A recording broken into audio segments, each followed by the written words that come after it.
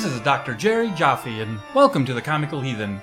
Comical Heathen is my own personal exploration of the art and craft of religious satire. This is our 4th episode with many more to come, and I'm personally very psyched about today's interview. Do you TED Talk? I have a lot of friends who like to watch TED Talks. There are over 2,000 TED Talks available for free over a range of platforms like YouTube and Netflix. And you know, the TED videos have been watched worldwide over 1 billion times. 1 billion. Do you have a favorite TED Talk? Mine is probably the one with Michael Shermer called Why People Believe Weird Things. Well, TED is not just some anonymous corporate entity. They are run by people. And as it happens, an old college chum of mine is the managing editor over at TED. Her name is Emily McManus, and we met at the University of Toledo as students. We were in a class together back in the 80s, and of all things, that class was about satire. And when I thought of that, it got me thinking, I wonder what kind of editorial process TED uses. How do they curate their videos and lectures? How do they incorporate or manage controversial topics like religion, psychics, pseudoscience, stuff like that? You know, TED's motto is, ideas worth spreading. And I wondered, how do they decide which ideas are the ones worth spreading and which are too fringe or too unscientific, the ideas that are worth not spreading? So Emily and I had a great talk. You know, she told me about her involvement in trying to help TEDx event organizers have some standards and the controversial memo she helped write. She also gives a rundown of how TED started and some of the background there. She tells us about some of her favorite videos, and I'll post a couple of them in the comments on our website. And by the way, we did this interview via Skype, and we actually had a pretty good connection with above average sound quality. But still, it does sound a wee bit Skypey. Nonetheless, please enjoy my conversation with the managing editor at TED, my friend Emily McManus.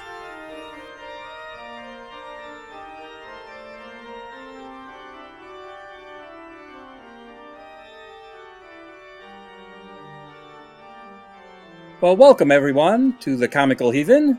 This is your host, Dr. Jerry Jaffe, and I am pleased to welcome our guest today, Emily McManus. Hey Hi, Emily. Hey, Jerry. I want to let everybody know we're recording this interview by Skype, so I hope the sound quality stays up to snuff, and thank you for listening. You work for TED. I do. What do you do at TED? Yeah. Well, I'm the managing editor of TED. Okay. And so my job is to work with the curators who are booking speakers for our events, as well as independent TEDx curators who Sure. are part of this global program of local events, independent events, and take the videos of speakers that these two people make and put them on the web using digital tools, using web video, articles, things that we can share. Basically, TED is a platform for ideas.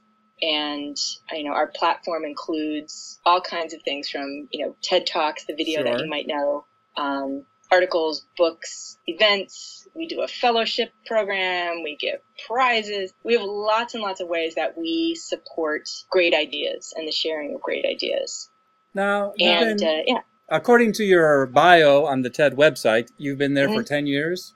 I sure have. Okay. Yeah. I want to mention, because it relates to my next question, that for the people listening at home, Emily and I first met in college. That was in the last century when we were both undergraduates at the University of Toledo. Yeah. And how does a person go from being a student at the University of Toledo and end up working at TED? I mean, how do you get that job? Yeah. Oh, that's a great question. And it's funny because it's like, I think being from Toledo, Ohio has shaped a lot of the attitude that I take toward our work at TED. Because, you know, what TED is like, it's taking ideas from these really pretty closed societies, closed silos, zones of expertise, of extreme expertise, whether it's like MIT or, you know, it's some, you know, .com at Silicon Valley. It's some place where knowledge is held pretty tightly. And one of the things that I love about what we do at TED is we go out and we find these people and help them share their idea more broadly with a general audience who might care about it. And, you know, I mean, growing up in Toledo, you know, we didn't necessarily have access to those silos of expertise, you know, and there's definitely a talk or two on TED.com that I'm like, you know, if I had seen this when I was 14 or 15, you know, I might have chosen a different life path. I might have thought about things differently. But really, I mean, the way that you get a job like this is you just look like you're going to work really hard. Well, but I wasn't asking how do I get a job at TED? How did you get a job at TED? Yeah. So how did I get a job at TED? Graduate school, qualifications? Yeah. Well, I was a history major, and so just interested in everything. And actually, my senior year at University of Toledo, I was a copy editor on a historical journal that we published out of not out of the Candidate Center. I worked in an archive as well. Like I was just interested in a lot of different things. But as a copy editor, I had a skill. And then I decided that there probably weren't a lot of jobs for copy editors in Toledo that weren't at the newspaper where my mother also worked. And I was like, you know, I love my mother, but I don't think I can work the same place as her. And Silicon Valley had a lot of jobs for copy editors. And so I moved across the country, and I had this skill, and the skill that I tested very well at this one particular skill, and got a job, worked my way up at one magazine, went to another magazine, and so I've just been this editorial head my whole life. So yeah, if there's one thing I would say to definitely younger people, it's think of a skill that you might have, and you may not end up with doing that job for 1,000 years, but a skill that's nameable is kind of a can opener to a new job, a new city, gives you something beyond just being a nice person. Copy editor, and then working in publications of different types. Yep. And then one day, all kinds. So I worked at 10 years and one day ago. I worked at lefty weekly newspapers. I worked at a bridal magazine. You know, if you're an editorial person, you're interested in a lot of different kinds of things. And so that was a great skill to take to TED, because I was just interested in lots and lots of stuff. And learned how to research it and how to look at things critically, and not, you know, and to care about presenting information to an audience. And presenting it well. Yeah. So that's kind of where I ended up there. And, you know, when I started at TED, there were 7 of us, and I interviewed for my job in Chris Anderson's spare bedroom. And we, you know, it was growing very, very quickly. And now I think we have 175 staff across the world. And that's all in 10 years. It's just been a wild ride. It's been very, very interesting. When did TED have its first conference? The first actual TED conference was in 1984.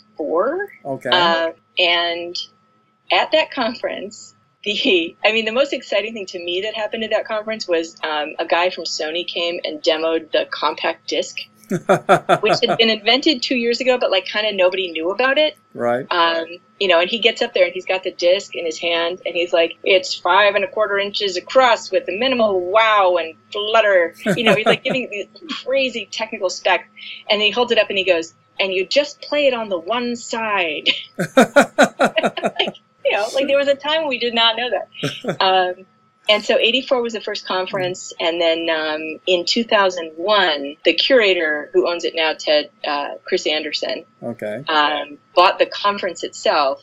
He had just retired from his .com, you know, life, and had set up a foundation. And he thought, he was a philosophy student at Oxford in his early life. And so he thought, you know, my job as a retired guy, it would be really nice to just talk about ideas all day. And so he runs the conference, and then he starts to feel like sharing these amazing talks that are happening on stage, you know, that are just making you laugh and cry and, you know, inspiring all this stuff, that actually sharing it with a broader audience than the 1,000 people who could fit in that room started to feel almost like a moral duty to him, you know, and it's kind of amazing. And so he hired a couple of people to help him think about how to take, you know, a guy standing at a podium or a woman standing at a podium telling you a thing, and turn that into content that people might want to consume around the world on what was just starting out this platform of web video. And so when did TED.com get born? Yeah, so 2006, so they put up 6 talks, and they were just 6 talks that, you know, Chris and his team thought were so amazing, and they just put them out on the web, you know, not too much fanfare. I think they sent an email, and the next month, those 6 talks had 1 million views between them. And this is in 2006, like just before Twitter. It's before really Facebook was accessible. It's right when YouTube was just starting. Yeah. So getting 1 million views on 6 talks in a month was just like jaw-dropping. Sure. And it was exciting because we sort of realized that there was this, I wasn't there quite yet. Ted realized that there was this appetite for interesting ideas presented well. So I started there, 6 months later in January 2007. And our goal was to post 100 talks by April of 2007 and see what happened. And, we were kind of off to the races at that point. So now that it's 2016 and a half, yep. About how many videos are available via the TED platform? Right now, I think it's 2,300, and I should have looked up this number. Okay. So 2,300 talks on TED.com that have been featured as a TED Talk of the Day, because that's how many days there have been. Okay. And then on our TEDx platform, which is all these independent events that happen around the world that we don't really have that much control over, I think the number now is 80,000 videos on YouTube from TEDx. Okay. Which is like jaw-dropping, 80,000. It is very jaw-dropping. So when you say there's 2,300 or so on the main TED platform with the goal of releasing one a day, that implies that there's a large archive of backlogged talks. Yes. Both on the TEDx channel where you can go and look at, these 80,000 talks. Okay. And then we actually have a lot of video from 84, from 90, 91 that was sitting in boxes in someone's garage for a while. As you do. As you do. And so we've digitized all that, and we just this year kicked off a project to start putting that out in the world. And there's some amazing stuff, on these. But I mean, it's just like we had stuff on beta tapes, we had formats, like we had to buy a Laserdisc player, like we had crazy old stuff. Well, I can't even look at discs from my graduate school days anymore. The readers don't exist. I don't even know what lost nuggets of genius are stuck on those pieces of plastic. Oh, yeah. We're a little nervous / excited. Right. So do you have you said about 80,000 TEDx, but in your own archives in people's garages, do you have a sense of how many archived or collected videos you have in your collection, or talks you have in your collection? Yeah, I mean, the 80,000 TEDx, the 2,300 of ours, I think there's 1,000 TED Ed videos, which are short educational videos that we make. And then, the archive right now is somewhat uncounted because it is, I mean, it's wild and woolly back there, but, so a lot. Well, I think, video archiving, besides being a very underdeveloped endeavor. Quite. I suspect that what you're experiencing on a massive scale, a lot of institutions are experiencing, because they in the 80s started videotaping things.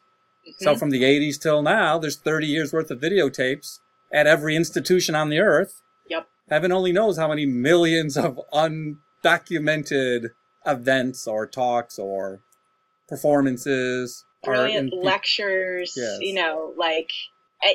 was thinking about this the other day. When's the last time you played a CD-ROM? Mm-hmm. And how hard people worked on CD-ROMs. I remember From Alice to Ocean, which is this thing that came out in the mid-90s. It was this fabulous CD-ROM. And, I mean, if I had it in my hand today, I couldn't play it for you. Well, and the Comical Heathen, I'm interested in religious satire. And I was thinking about the work that you and your colleagues and staff do at TED, curating and managing and producing content. And I just wonder, how do you navigate the tricky landscape of, matters of faith versus matters of fact, or inspirational speaking versus scientific speaking, or, again, this could lead into talking about science versus pseudoscience, but just in general, is that a thing you have to manage? Yeah, I mean, it's definitely, it's an interesting question that comes up a lot. And it's partly because TED is nonprofit and nonpartisan, and, we try to be neutral around topics of religion. But on the other hand, there are definitely interesting ideas that come out of both religious and non-religious contexts. We have a talk from the Reverend Billy Graham on our site. and Rick Warren, and both of them are very much about, Mm-hmm. you should be a good person, but, you should probably also think about being a Christian person. Okay. And then we have talks by Richard Dawkins and Alain de Botton, who are talking about how to navigate the world as an atheist. Right. And so it's, for us, it's important that we show as many sides as possible without, necessarily taking a side. And one of the things that I like about is I just reread Richard Dawkins' talk transcript. Okay. Which was this super interesting moment at TED. He's, I want to say it's like 2001, late 90s. Okay. And he comes out there in this like full on like white suit, and he's booked as a scientist, and he's a well-respected scientist, and he's like, it was 2001, and he comes out to speak as a scientist, and then decides to give a talk about how hard it is to be an atheist as a scientist, even today, even now. Okay. And it was a really interesting to me exploration of the idea of how if you are an atheist, it's actually still pretty hard, or was at the time, hard to talk about it, Right. hard to talk about it in polite society. And, that if you do feel a certain way about faith, pro or con, our Sure. society should be open to Right. honesty, and it was an exciting talk in that way, because it was like, he was saying, like, if you're an atheist, like, don't punk out, Right. really be one. And Well, in 2006, a survey was done of the U.S. Congress asking them about matters of faith, and it was an anonymous survey, and only about a third, and that's included representatives and senators, I think, replied. But of the third who replied, a third said anonymously that they were atheists. Wow. But then there was a spot on the form that said, if you like, you can reveal who you are, or you can remain anonymous. Only one person of the people who said they were atheists put their name on their survey. And it was a representative from the state of California. Ah, yeah. Well, I mean, even just this week, Kasich is ragging on who? Daniel Radcliffe. Harry Potter! Yes. The fact that this is still accepted discourse, Sure. that it's still okay to say, negative things about somebody because of their faith or lack of faith, is pretty stunning. But, I also thought in 2016 there wouldn't be, playboys or racism, so fool me. So you'll correct me if I have the timeline wrong. From what I can ascertain, in 2012, perhaps fall or December of 2012, TED produced a memo, which I believe was directed towards TEDx organizers. Local TEDx organizers around the world. Yes, indeed. Of which there are now many. Yes, quite a few. And it was providing some guidelines. I don't know if that's the appropriate word. I'm looking at this letter, and I noticed two things about it immediately. One is, in the conclusion, the very last sentence, how to stop bad science talks. So that seems to be, in a nutshell, the theme of this memo, how to stop bad science talks. And the second thing I noticed is that it was signed by Emily McManus. Yes, indeed. So what's the deal with this memo? Why did you write it? Why did you need to write it? Yeah, what were your goals? This was an interesting discussion. So what was happening in the TEDx community is, we were growing this program that we had started on like literally 2 Google Docs. We're like, nobody is going to throw their own TEDx. Nobody wants to do this. We're going to have 6 events, the year that we founded it. And, and we had like 100. And I think there's more than one TEDx talk every day now. Like, people love throwing TEDx events, which is exciting. And we license these events. We give you a free license, and you adhere to some guidelines, mainly around branding, what you can and can't ask for money for. You can't run it as a for-profit thing. And so they became really popular, and they're really fun. And, if you have one in your local area, they're usually interesting to at least track. But what ended up happening is, because we had hundreds and hundreds of curators, Like on the local level for the TEDx's. On the local level for the TEDx's, every so often, in these thousands and thousands of talks we were getting, there would clearly be a talk where somebody had talked their way onto stage in order to have, their talk filmed very well and, in front of this audience. But what they were saying wasn't necessarily true. Okay. And so there were a couple of talks early on. The one that got us started, and actually you can find this on Quora, was a guy who basically believed that we would solve a lot of problems in the world if we went to a base 9 counting system and built this particular kind of engine based on the principles of this new counting system that would produce perpetual power and food for the world. And it was just like this sort of crazed idea. But the guy was really compelling. He was a super, super compelling speaker. Okay. And the talk started to get some traction. And then like math bloggers and science bloggers started to go like, is this TED? Is this what TED stands for? Is this kind of like, basically medicine show science? And it was interesting because this is a place where I think about the intersection of what I'm interested in and what you're interested in.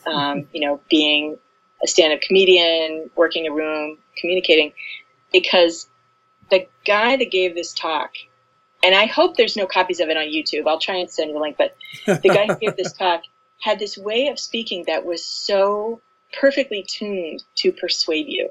Sure. He had this like line of patter, and I ended up on the phone with him, which I didn't expect. And he had a way of speaking that was like somebody described it as like talking to Kid Rock. Okay. It was just like very insinuating, very like, hey, babe, and at the same time, very, very combative, very like, I am so tuned into you and everything that you say, I am going to flip back because I'm in control of this conversation. Right. Like one of those. I almost wish you had a recording of that conversation. I know. I swear. It was so fascinating. And afterward, I'm just like, what just happened? So we came out of this conversation. I was like, well, send me the papers on your math, I want to take them seriously and I'll send them to somebody. And he never did because there were no papers, because there's no math. This was just a guy kind of, have you ever seen the Retro Encabulator? I have not. I will send you this link. It's hilarious. It's just like 3 minutes of solid gibberish. Okay. It's a sort of beautiful comedy routine. There's the Turbo Encabulator, there's the Retro Encabulator, there's the Rockwell Retro Encabulator. And it's just a guy saying stuff he doesn't understand, but very, very compellingly. Okay. So we had this talk, and we had this sort of controversy going, and like the Harvard Business Review wrote about it. Like people were really starting to notice that this sort of bad science, that there wasn't a hard gate around it for TEDx. That if somebody was persuasive enough, they could get onto a TEDx stage. And there were a couple of other incidents like that where we were just like, that we need to give our TEDx organizers some guidance, and not just guidance of like, you have to be a science expert to book a scientist. Because that's the big thing that we didn't want to say. We were just like, you should book people who are interesting to you in your community. But these are some tools to know if somebody is going to bring non-science to your stage. Okay. And a lot of the tools are not even about knowing science, because, what we were hearing back from people is like, I want to book this mathematician. I'm not a math expert. Right. Like, how can I tell if this person's right or wrong?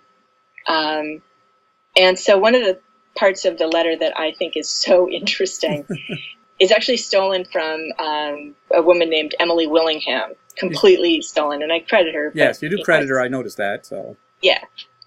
So no plagiarism here. Thank you. Yeah, but it's the idea of like that there are behaviors around pseudoscience that you can also look for, so that you can start to develop your spidey sense.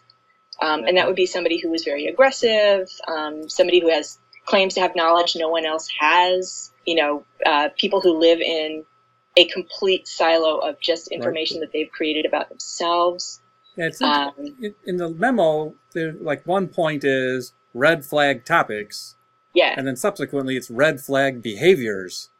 Yeah. Yes. And it's because we realized we couldn't list every possible thing that could go wrong. Right. There are definitely some things that are red flags. For me personally, somebody who is talking about autism cures or autism treatments that are not based in fact, Like, Right. those people can go to hell. Indeed. Like, you need to look hard at people like that because it's an industry. Right. It's not a scientific field. It's an industry meant to, Sure. generate cash on the back of parents. And there's some other places where, again, you're going to be like, are you, this person may or may not be making advances in the field of science, but it is a field of science that attracts a lot of fluff, and you need to be extra careful. Sure. And you have a responsibility to be careful around these particular fields.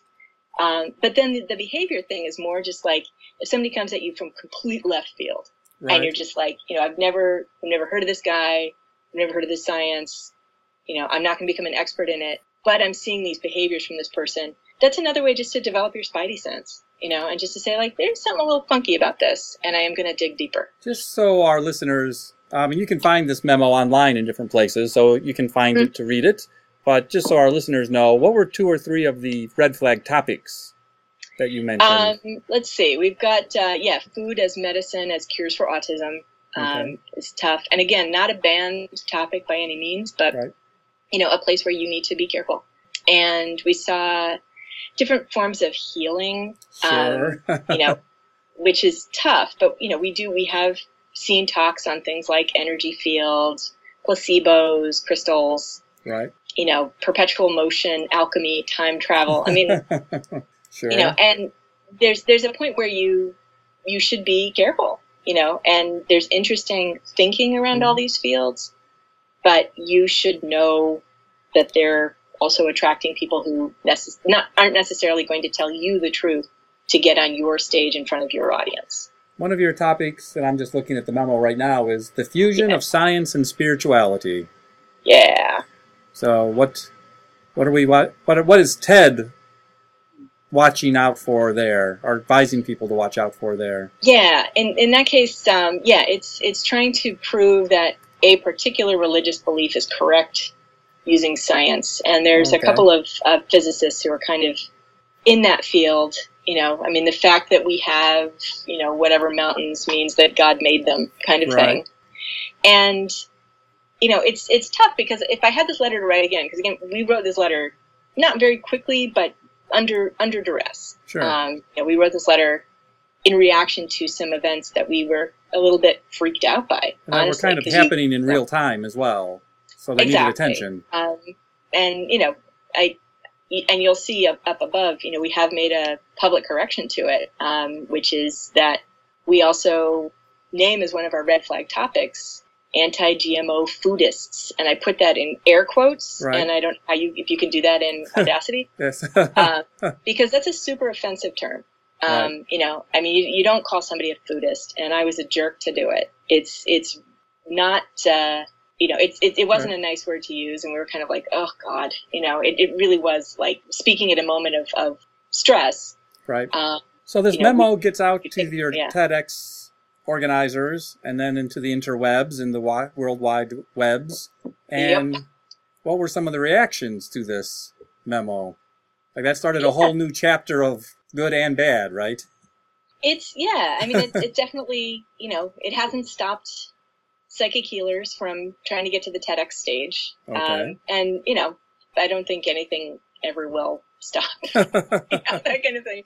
The thing is, the TEDx program is reflective of humanity as a whole. It's reflective of things that people are interested in, and what we need and what we needed and what this is a pretty flexible document where you can kind of go, you can throw your idea against it, and you might find an answer. You might need to call the TEDx staffer, in New York, and just go, I need a gut check on this. But it started the conversation, and then what meant a lot to me at the time was a couple of the science bloggers who had been a little cranky about TED, because science is about being careful, and it's about being fact-based, and it's about participating in a process. So, exactly. If you're not participating in the process, both the speakers, but then also the curators. Yeah, and I think what people liked about this letter was that it showed that we were in the process with them. Sure. I really like the way you put it, like that, sort of throwing up our hands and going, oh, this is we can't solve this problem. But trying to jump into the conversation a little bit, and without like laying the science smackdown on people.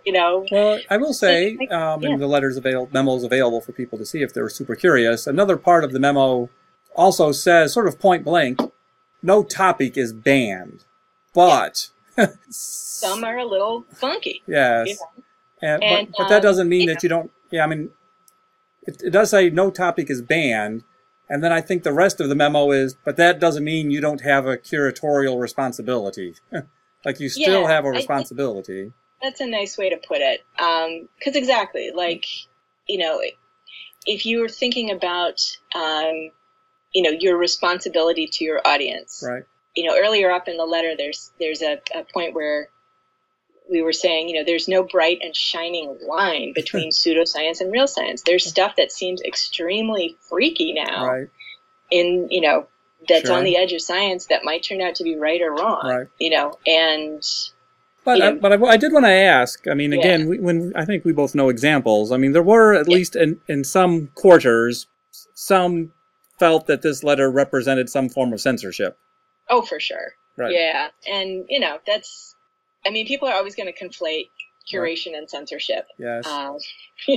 And at a certain point, you have to think about your responsibility as a platform, as a place that is putting out information. To me, one of the lines between, pseudoscience and pseudoscience or science, or one of the tests that you can give, when you're thinking about whether or not to promote something. And again, when people are saying censorship, obviously, we're coming from a very Western perspective. We're coming from a background of government free speech. When we talk about censorship in the real world and the rest of the world, the idea that somebody can't put their psychic healing talk up on TEDx becomes laughable.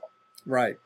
Yes. I mean, this is a world where journalists are routinely stalked and killed. This is not, this is not a free speech problem that I'm like, Well, I also think it's a parallel. I don't know if it's exactly the same, but I'll tell you what it reminds me of. Fans of either a TV show or an artist or a singer or a comedian, who the artist, if they're professional, they're probably getting paid, but they're giving perhaps years and decades worth of content, and then some fan now reverses it and complains you don't have a right to do that.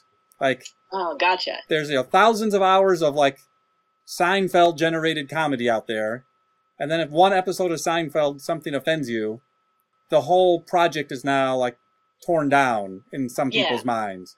So to me, TED is almost providing a public service, and some people have turned it around in their mind as if TED owes them something. Thank you for saying that. I mean, the thing is, we do owe our audience certain things. We owe them a responsibility to be accurate. We owe them, a responsibility to live out our goals of being nonpartisan and being open and global, and all these things that we really want to believe in. But if I'm gonna, if you are bound and determined to put a comment under a TED Talk about, how sweaty one of my speakers looks and he should have worn a comb over, I'm going to delete that comment, and that is not a free speech issue. I at least want to tackle an example, and we can spend a moment or many moments. I'll leave that up to you. But right around the same time, I think January of 2013, Rupert Sheldrake gave a now infamous TEDx talk in London. Yes, he did. That did eventually end up on the TED blog in one form or another. But at the time, it sort of fell right in the smack dab of this conversation about science versus pseudoscience and curatorial responsibilities. Yes, and it was an interesting moment for us with TEDx as well as a growing company, because we learned a hard lesson with the Rupert Sheldrake controversy, and that is that the internet does not like things being taken off of it. There's people right now looking for Janice Jackson's nipple. I don't think. What? There's people right now looking for Janice Jackson's nipple. Right? So. It's there somewhere. There. And that's the thing with all these other TEDx talks. If you want them, you can find them. The internet does. It does not forget. Right. And so what? In a nutshell, what happened with Sheldrake? Rupert Sheldrake is this interesting guy. And, not a dumb guy. He's a, tenured professor at some university in England. Mm-hmm. He has this thesis that, there are aspects of science that are actively lying to people, that science is a delusion. Right. I think that's his book is called The Science Delusion. Right. And, that there are things that scientists aren't telling you. Right. And it's a very confrontational book, obviously, especially coming from a tenured professor at, whatever university he's at. He has some fans, but he also has some people who really, really, really, really don't like him. So we saw the talk, and our scientists in our community were like, you can't give this guy a platform. Right. We looked at the talk. And the speech was about how science is lying to you. Yeah, and we looked at the talk, we had it transcribed, we spent a lot of time thinking about this. And we came to me, one of the lines between science and pseudoscience that touches on the responsibility of the presenter. And that line is, will promoting this talk make something actively bad? Right. And an example might be if we had a talk from a psychic healer who's like, the reason that you have cancer is that you have these negative thoughts and you need to get the negative thoughts out. Right. And the mother of a 5-year-old with cancer looks at this and goes, oh, shoot, this is all my fault. What happened? Right. That's actively bad. That's making that mother's life bad, Or if someone says, you should try and cure your cancer with Reiki and healing touch, and you can go ahead and get off your chemo. Right. That's making somebody's life actively bad. One of the things that gets under my skin, and I think we're seeing this a lot in this current election cycle, is people who sow mistrust in institutions that I think are valid. Science as a whole is based on, as you say, developing ideas. It's this ideally self-correcting system. And, I hear this kind of rhetoric now around the independent media, that you should stop trusting the media. The media is lying to you. I mean, I'm in the media. We're not aligning in any way on this, and so it seemed to me pernicious, honestly, that you would deliberately sow mistrust in the system. Well, I think it's fine if you challenge it, obviously. But the idea that you're going out to a lay audience and telling them not to trust science really bugged me. Yes. Well, isn't Sheldrake associated with being a champion of the notion of morphic resonances? Isn't that one of his things? Guy. Yeah, and a lot of the things that he's. I mean, just under the category of him and the science delusion, science is lying to you thesis is, shall we say, legitimate scientists have done experiments on his ideas of morphic resonance, demonstrating they don't work. And then he has written about those experiments in his book, like other people's experiments, and then saying they worked. Like he's literally misconstruing experiments. And that's the line to me. Like, if he's just a muckraker and an interesting guy, and he's like, we should be looking harder at this problem, amazing. But if he's, actively not only sort of misrepresenting others' work, to me, when someone is trying to sow mistrust in a system, it's because they have another system they're trying to sell you. Well, I would worry that the system that they're trying to sell you is that they are better than the system. Yeah. Trust me, don't trust the system. And P.S. buy my book. Yes, and buy my book. Before we run out of time, I wanted to ask you one more question, perhaps on a lighter note, as my interest is in comedy and religious satire. TED has certainly included talks by well-known comedians and entertainers. Just as a random, almost plug for yourself, what's your favorite entertainer or comedian TED Talk? I mean, I'm going to... This is awful. One of my favorite funny TEDx talks is from Will Steven at TEDx New York. How to sound smart in your TED Talk. Okay. And it's just like this brutal note-for-note parody of the form. Okay.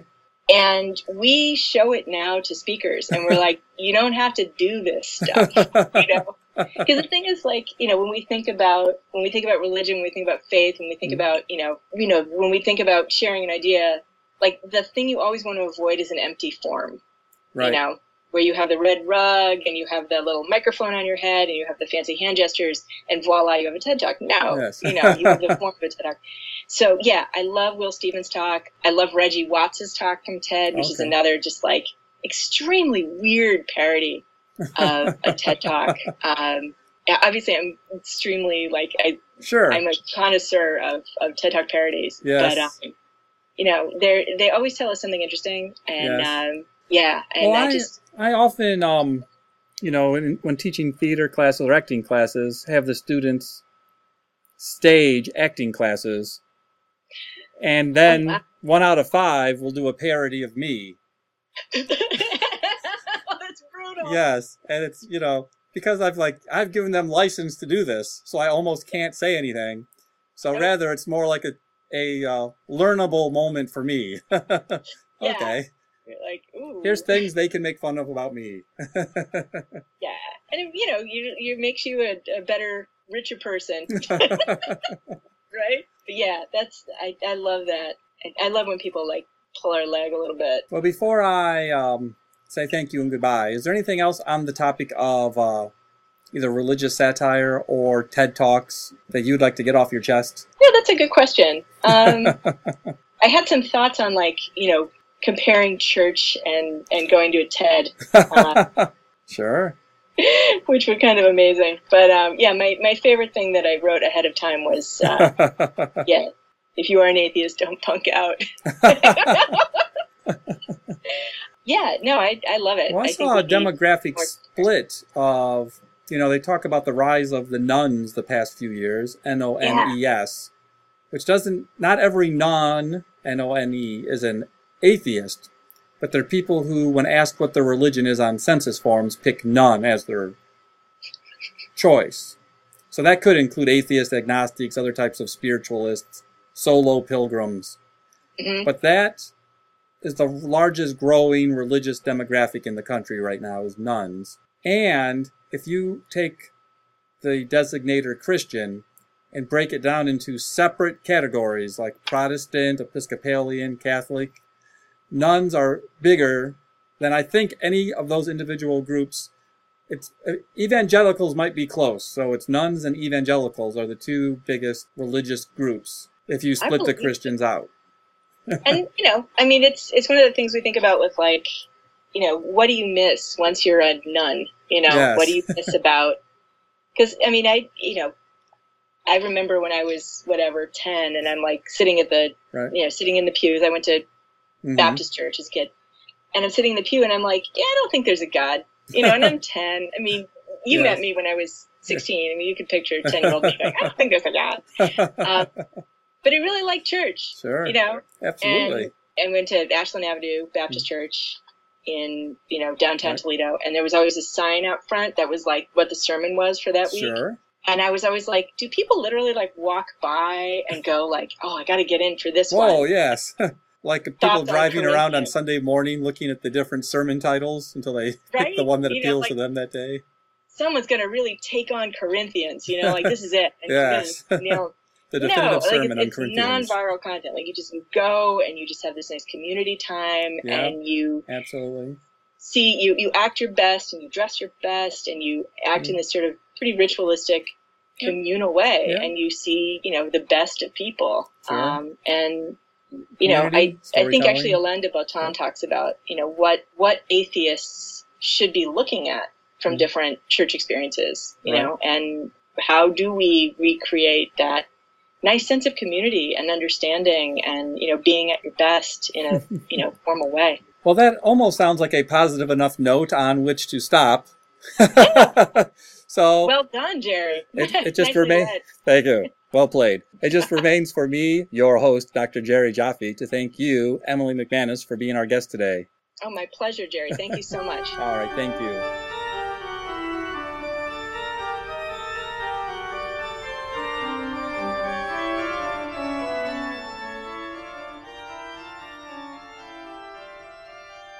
This is your host again, Dr. Jerry Jaffe. What a great time I had with catching up with Emily. I'm a big TED watcher, and I really enjoyed hearing more about the history and behind-the-scenes intrigue of working at TED. Emily's a wit and a wag and is always fun to talk to about just anything. The story about the unexpected fallout from that memo meant to help local TEDx organizers was certainly, a bit of a surprise. I found that interesting. I have a link to the memo included in the information with this podcast if you want to take a look at it yourself.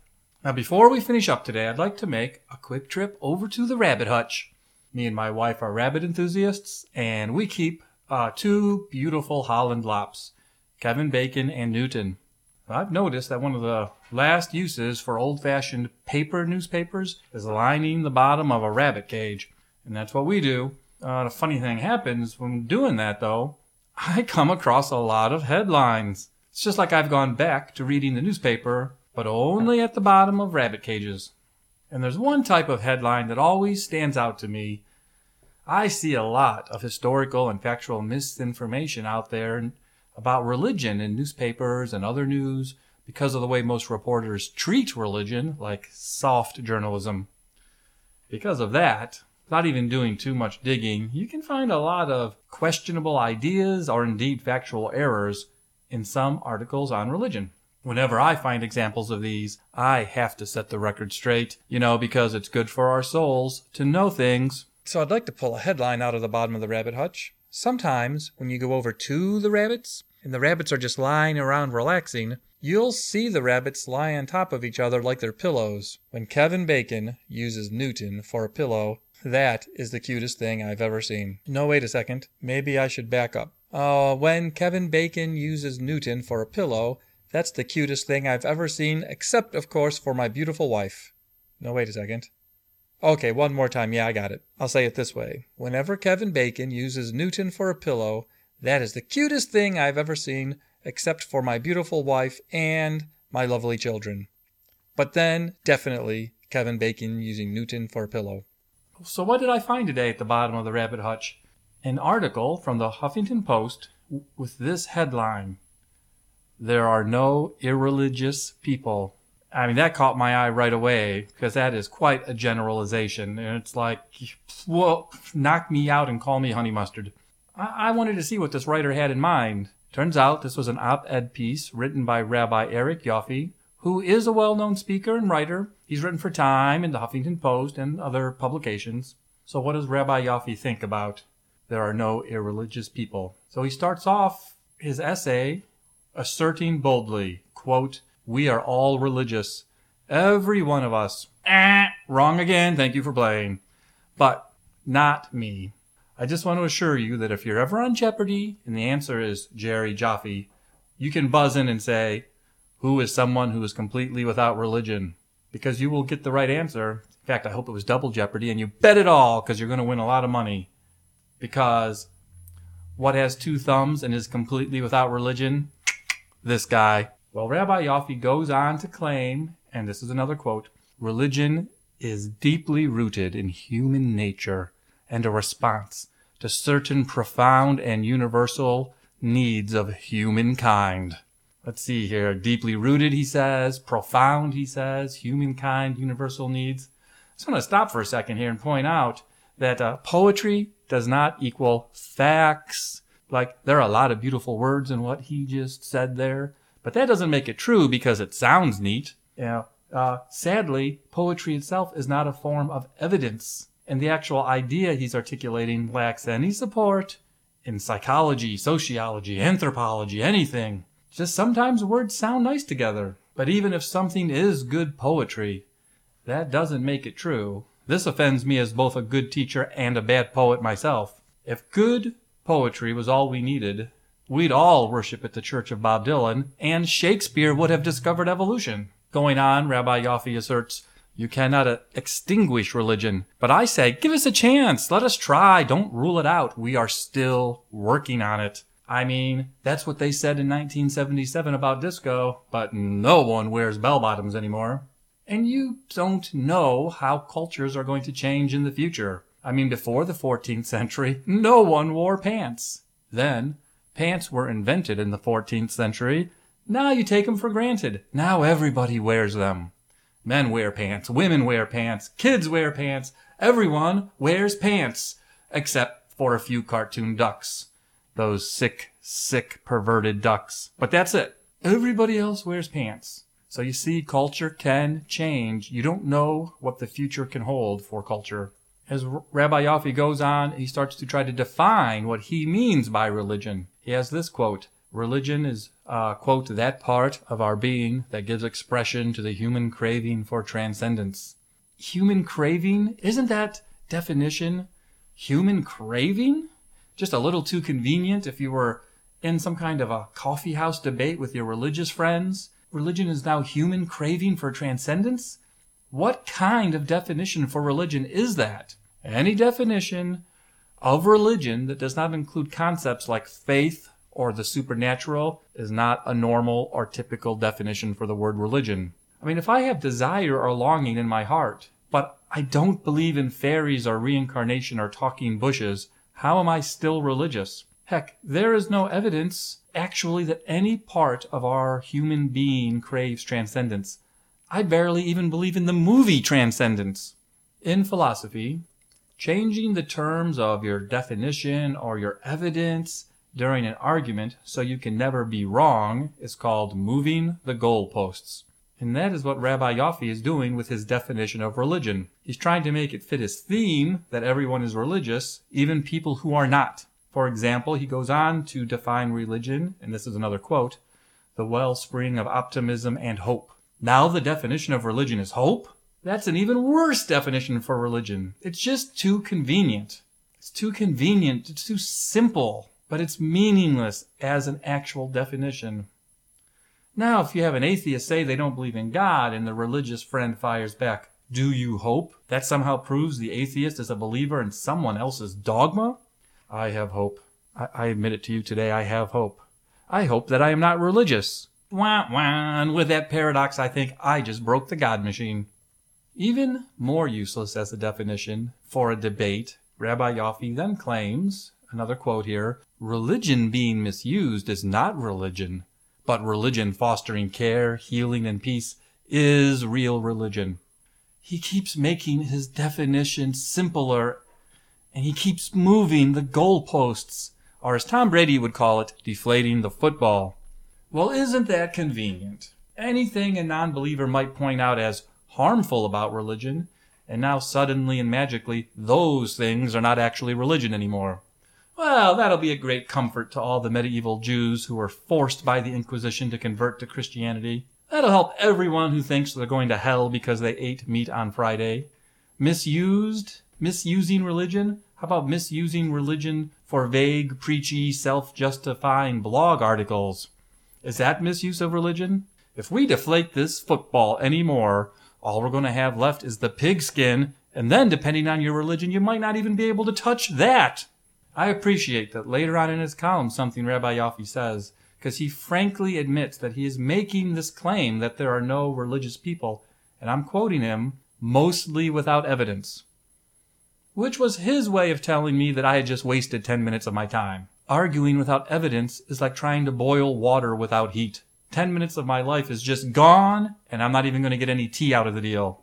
This is not how arguments are supposed to go. I find I do live in hope. Hope for a world where evidence is the basis for our rational knowledge, not wishful thinking. It's wishful thinking and lack of evidence that leads to things like faith healers or the Creation Museum or Sean Hannity. He then wanted to point out that a lot of people around the world believe in religion, so that should mean something, right? He said, look at all the people that make up the 10,000 different religions in the world today. I said, make up is the perfect word for that statement. Yes, they made up those 10,000 religions. Wordplay. That was pretty clever, I thought. Hey, when I used to play Dungeons and Dragons in high school, I made up all kinds of elven girlfriends, but that doesn't mean I ever actually had sex. Not even if I rolled a natural 20. I will say with all sincerity that I embrace Rabbi Yaffe's hopes for peace and healing, but my ability to empathize with him does not mean I believe in religion. Rabbi Yaffe argues without evidence that I am religious, even if I say I am not. Yet I would argue that without evidence, he cannot even prove that he himself is religious. Wow, the power of the paradox. our writer here ruins his own argument by contradicting himself. He argues that we are all religious, like it or not. I counter that some of us indeed are not religious, whether he likes it or not. And that is what I found at the bottom of the rabbit hutch underneath the big hopping feet of Kevin Bacon and Newton. Since I consider misinformation a sin, I call this misinformation. Whenever I see examples of misinformation, I have to speak out. I'm not trying to ruin anybody else's good time, but hey, it's not about your dogma. It's my karma, and I'm all about spreading the love. Having said that, it just remains for me to thank Emily McManus for being our guest today on The Comical Heathen. I want to thank Kevin Bacon and Newton for inspiring me to continue to read newspaper headlines. I want to thank my very good friend Jeff Geddert for all of his technical advice and moral support. And remember, that lovely Bach organ music you hear during the show is played by my friend Mark Bell. If you enjoy his music, you can purchase Mark's CD online. And that just remains for me to thank you for listening, and I hope you'll join us again. I'm Dr. Jerry Jaffe. Thank you.